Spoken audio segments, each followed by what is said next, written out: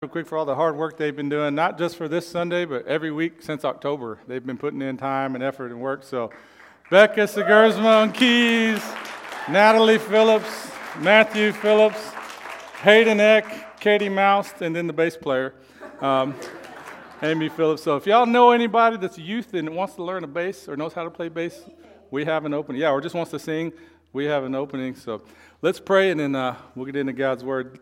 Father, we thank you so much for just this glorious morning that you've given us to come into your house and to give you praise and to worship you in spirit and in truth. God, we're just grateful for these youth and for their hearts to serve you and to use their gifts to bring you glory. And Lord, we just pray over this time this morning that our hearts be ready to receive from your word what you'll have for us. And we pray this morning in Jesus' name. Amen. All right. Well, welcome to second service of Youth Sunday. We had first service to get our jitters out, so you guys came to the right service. So welcome to be here.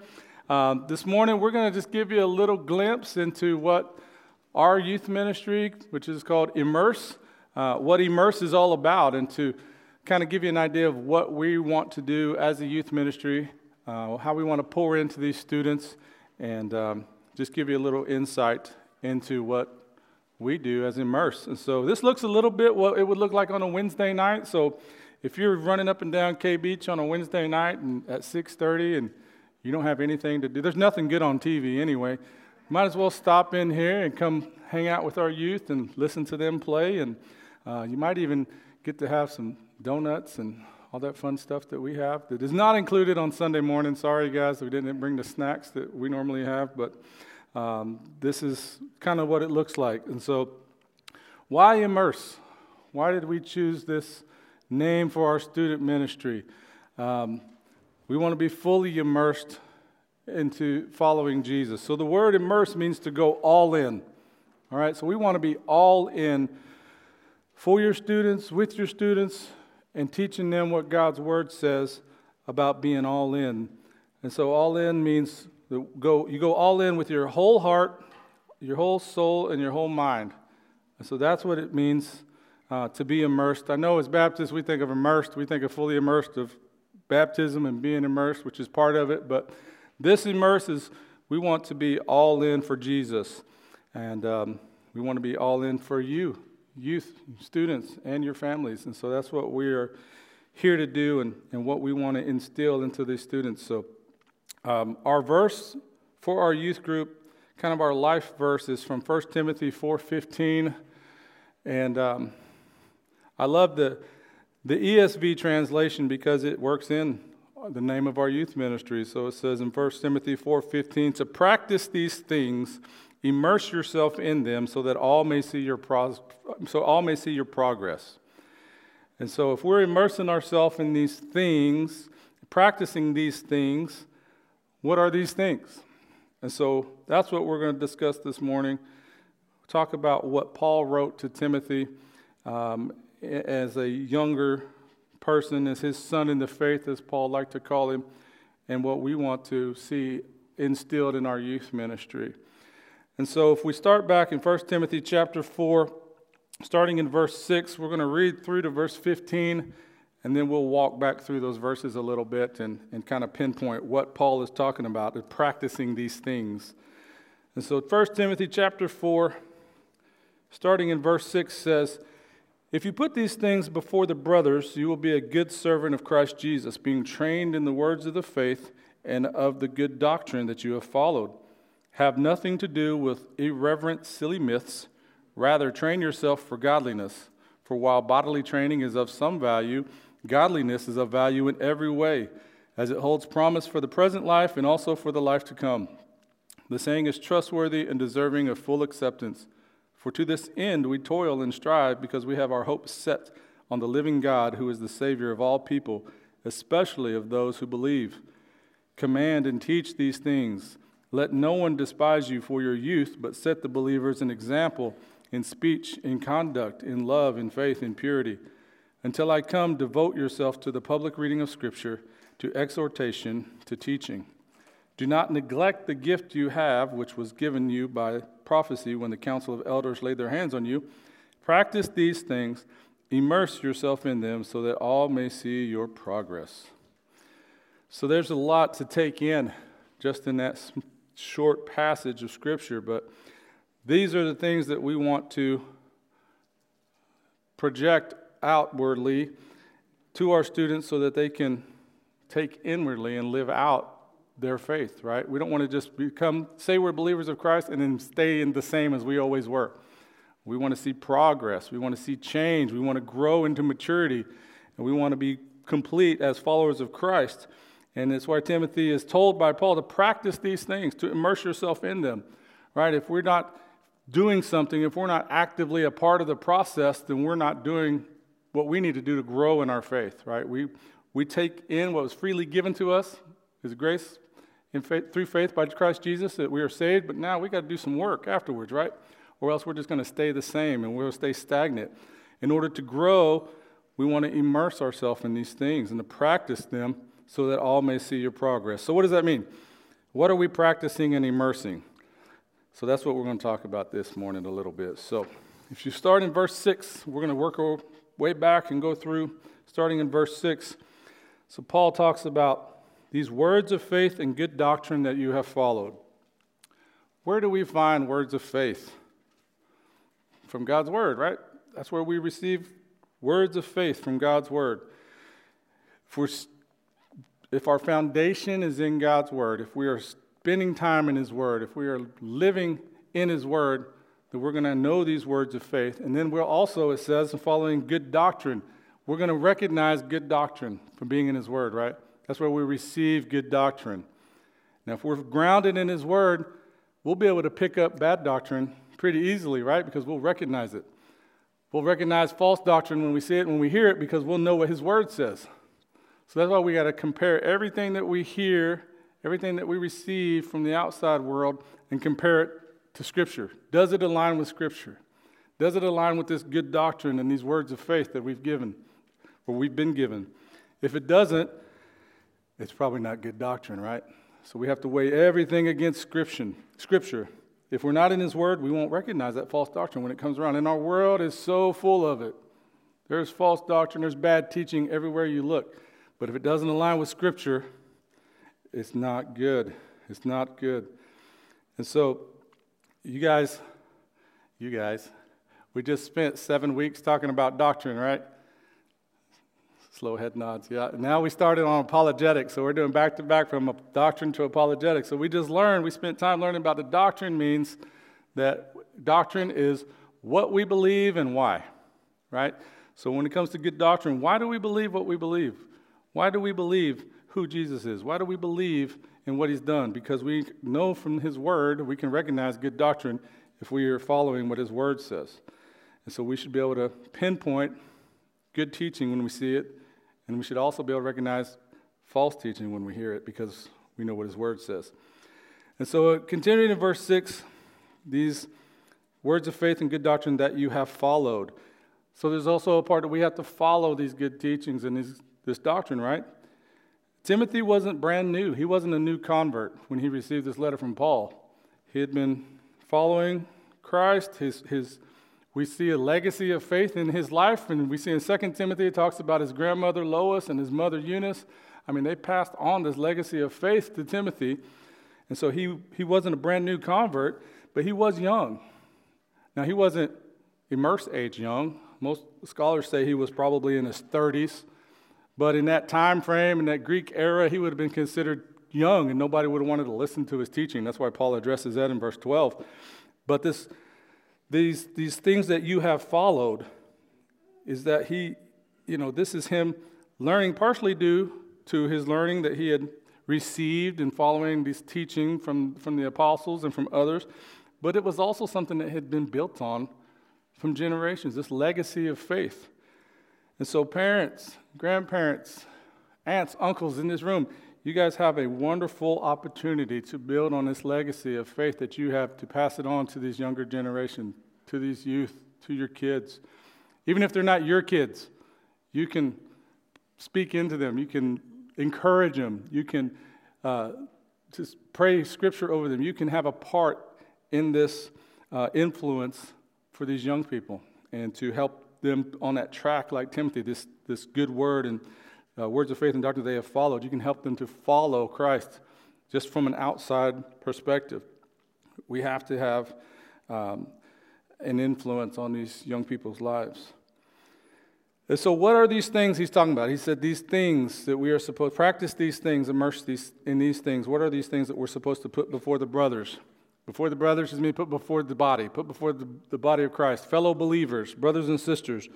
What are these things that we're supposed to put before them to be a good servant of Christ? Being trained in the word of faith and good doctrine. So number one thing that we need to do, according to Paul's letter to Timothy, is in verse 7, having nothing to do with irreverent and silly myths. Again, that goes back to that doctrine and that word of faith issue. If something doesn't align with Scripture, according to Paul, it is irreverent and silly. Don't follow it. Don't pay attention to it. There's a lot of things in this world that want to infiltrate Christianity and tell the brothers and the sisters that these things are good when it's not in the Bible. It does not align with Scripture. And according to Paul, that's irreverent and silly. So we're not to chase after these things that are irreverent and silly. We are rather, Paul says, to train yourselves for righteousness. How do we train ourselves for righteousness? By being in God's Word, by gathering together as brothers and sisters of Christ, and by seeking God's truths. So to have nothing to do with these myths, believers must avoid all false teaching and only seek after truth. Truth is in God's Word.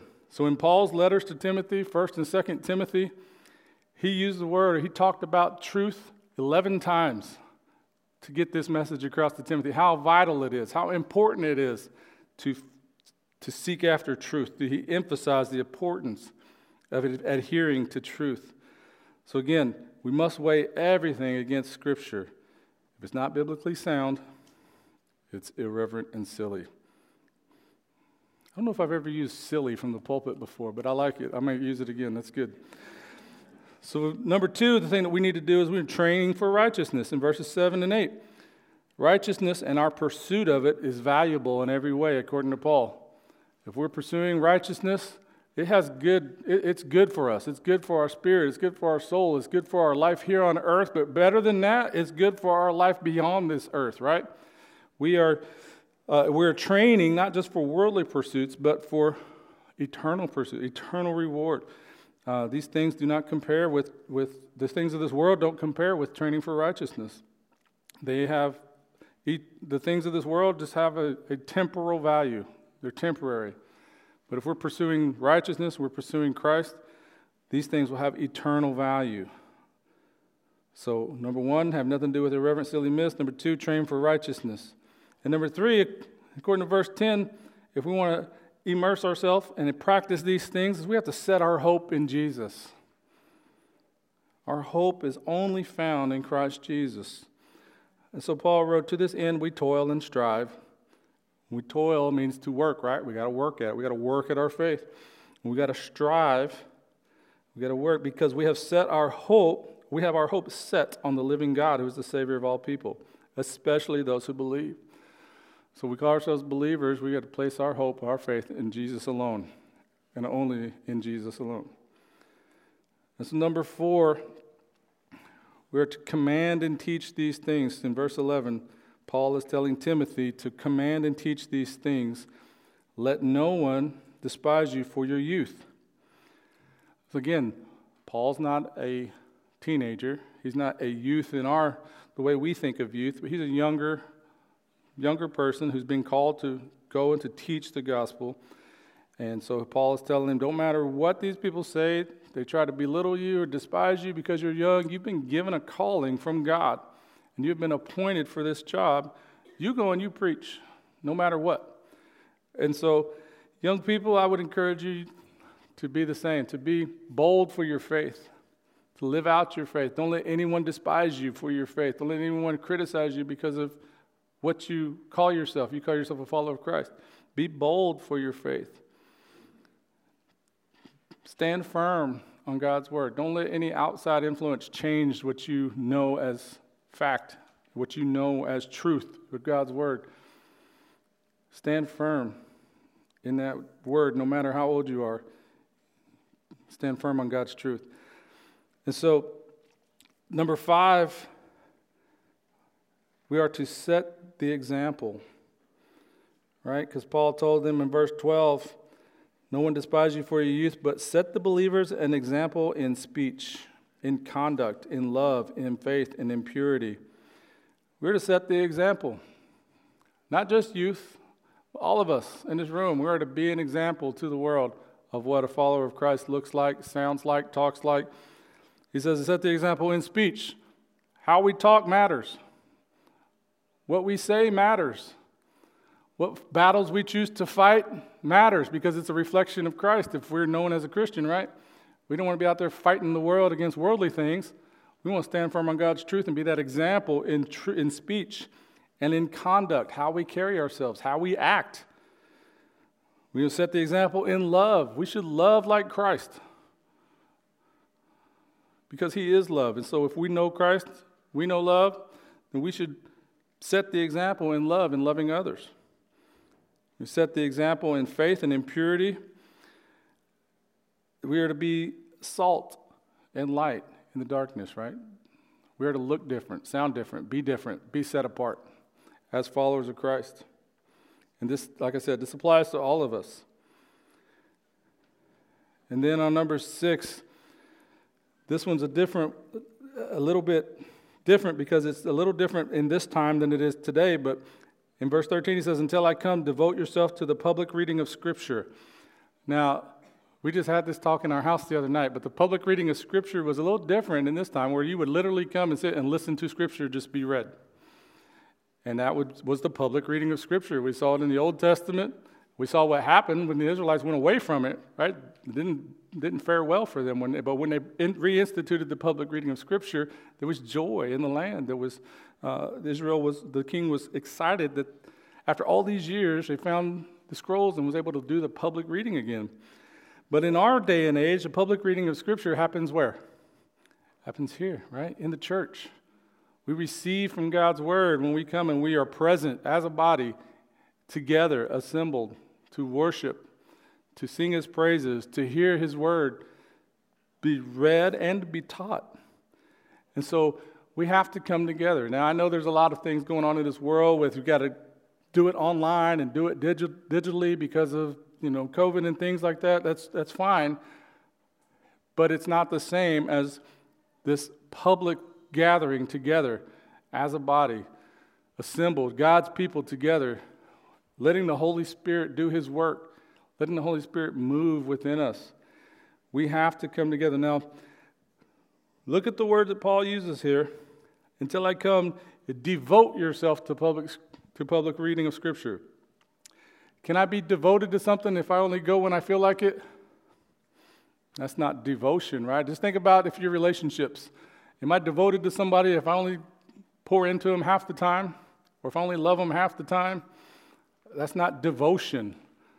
That's something different. And so if I'm going to devote myself to the public reading of Scripture, I have to come to church. Now, this isn't a rebuke. If it falls on your ears and it feels like a rebuke, maybe it is. But it's not meant to be. It's meant to be just God's truth. It says, devote yourself to the public reading of Scripture. So how do we do that? We come together as God's people, right? And we receive from God's Word.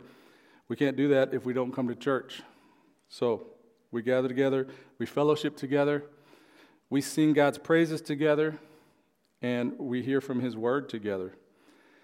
And so devotion to the public reading of Scripture and to exhortation, which means to encourage others to action. Right? So, how many of you have ever been encouraged to do something? Yeah, right. We need encouragement. As believers, as youth, as adults, it doesn't matter how old we are. Sometimes we need to be encouraged, right?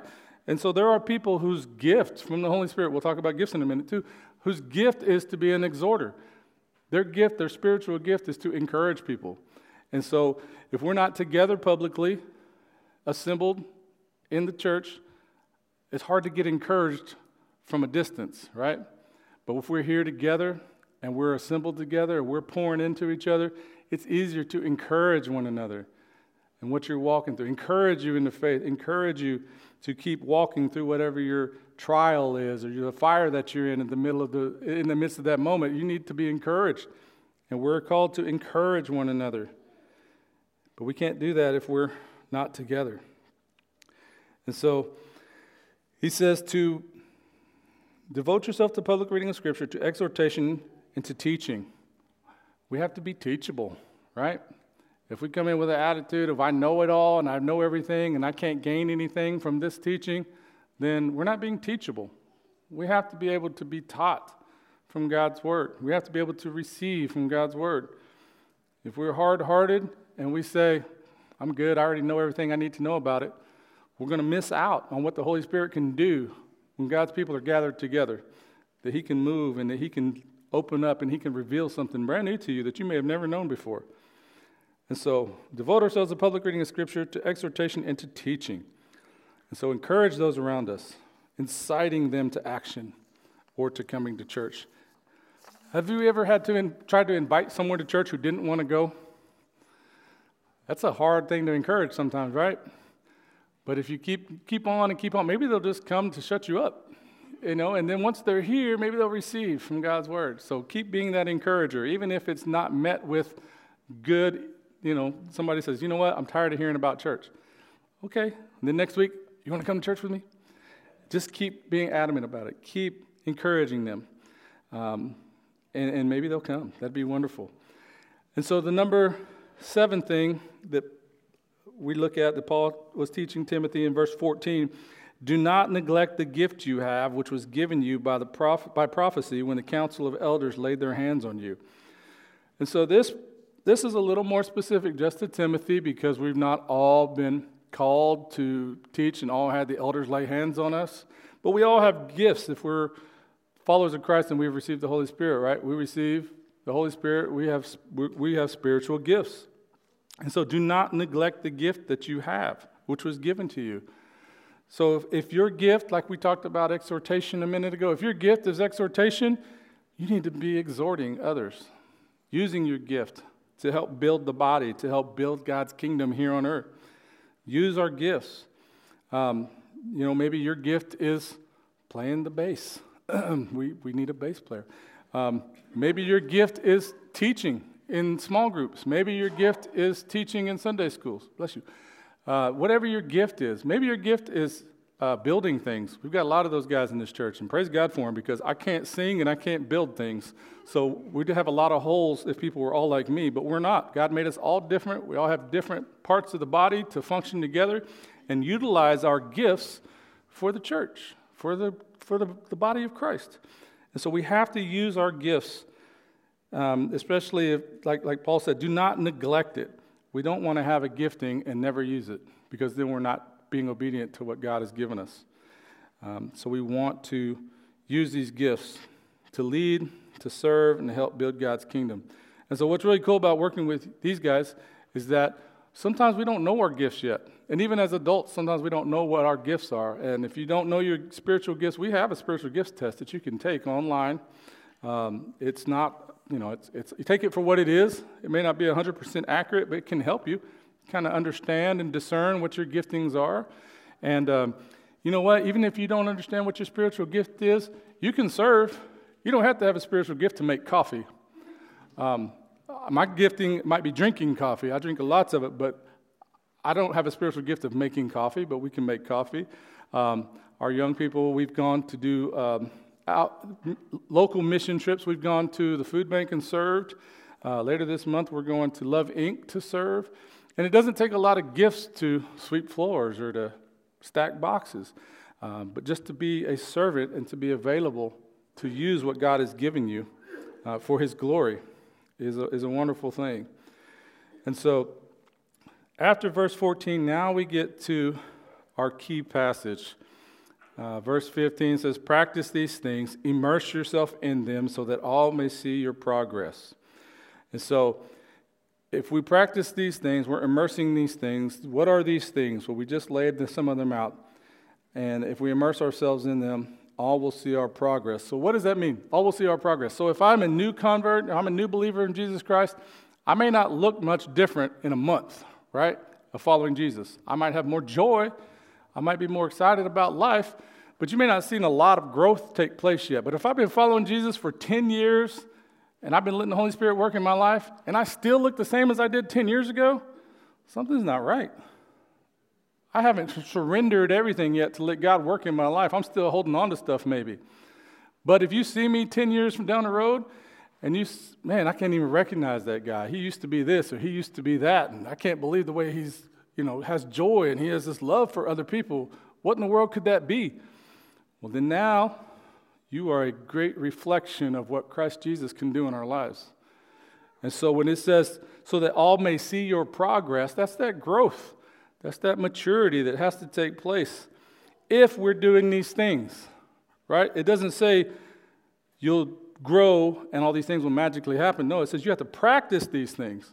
Immerse yourself in them. Go all in to loving others. Go all in your using your gifts. Go all in into training yourself in righteousness, doing all these things. If we're all in and we're fully immersed, we'll look different. We'll sound different. The world won't even recognize us anymore.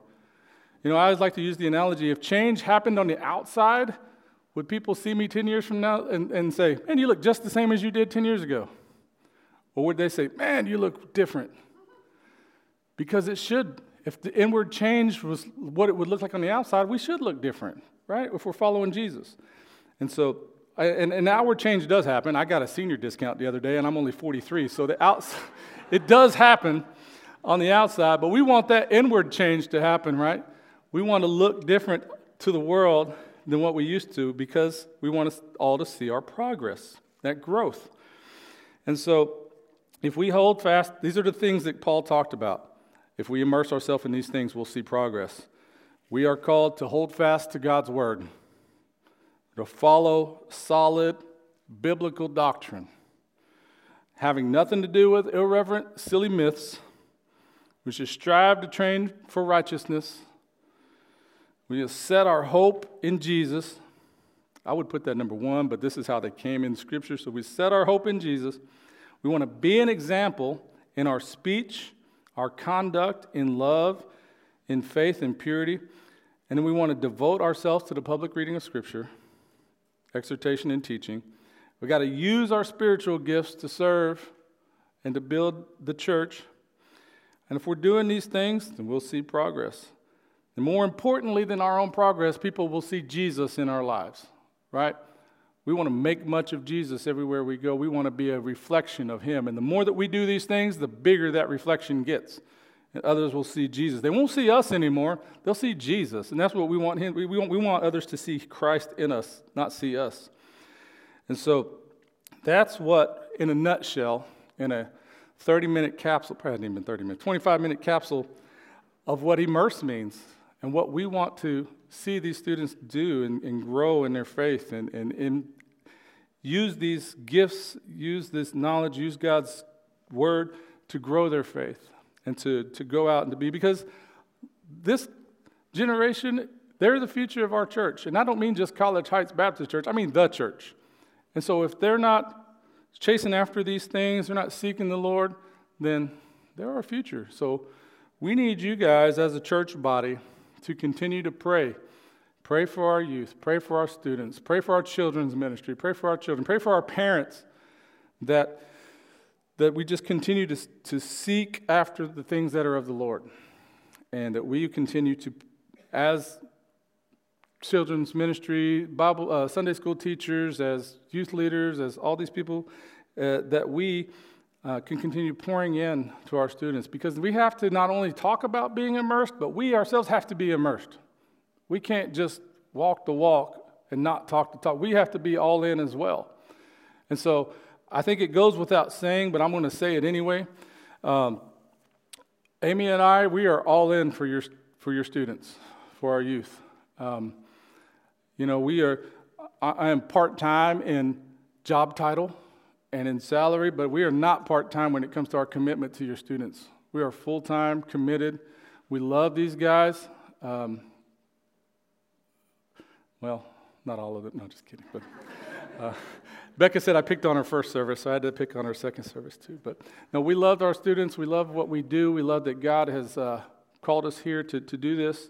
And we just continue to ask for your prayer to help us to continue to pour into them, because we're going to Fairbanks in next month to do a mission trip, and it's going to be cold. Second week of March in Fairbanks. So in hindsight, it may not have been the best decision, but it's hard to find a local mission trip right now that's not on the road system with COVID and everything that's going on. So be praying for us. Pray for that trip, that we go and be the hands and feet of Christ, and that we represent not only College Heights, but we represent Jesus in a good way.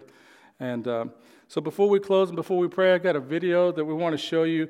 It's just a little synopsis of what we've been doing since June as a youth ministry, and hopefully to give you a little bit of a picture of what these guys do.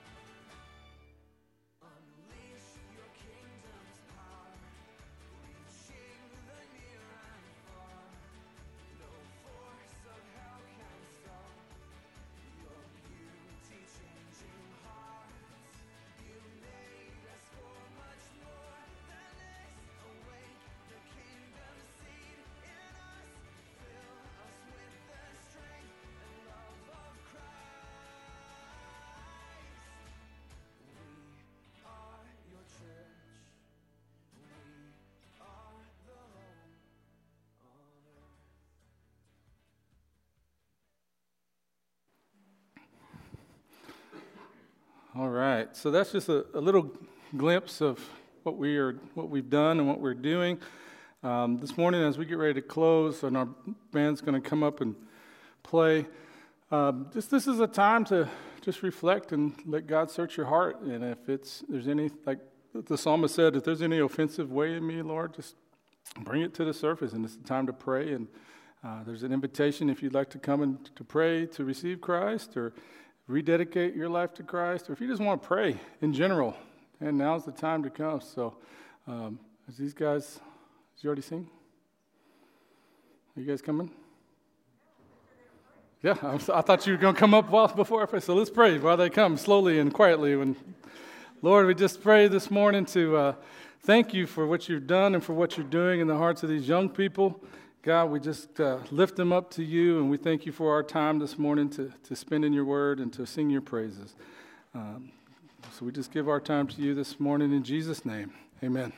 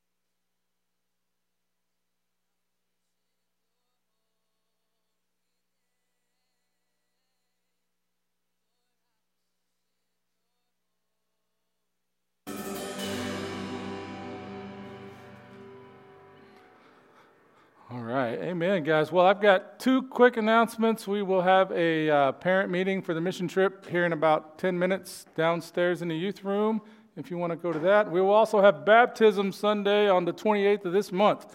So if you want to be baptized or you want to talk about baptism, we'd love to visit with you about that and get you up there in the tank. So that being said, Greg Moore, would you close this, please?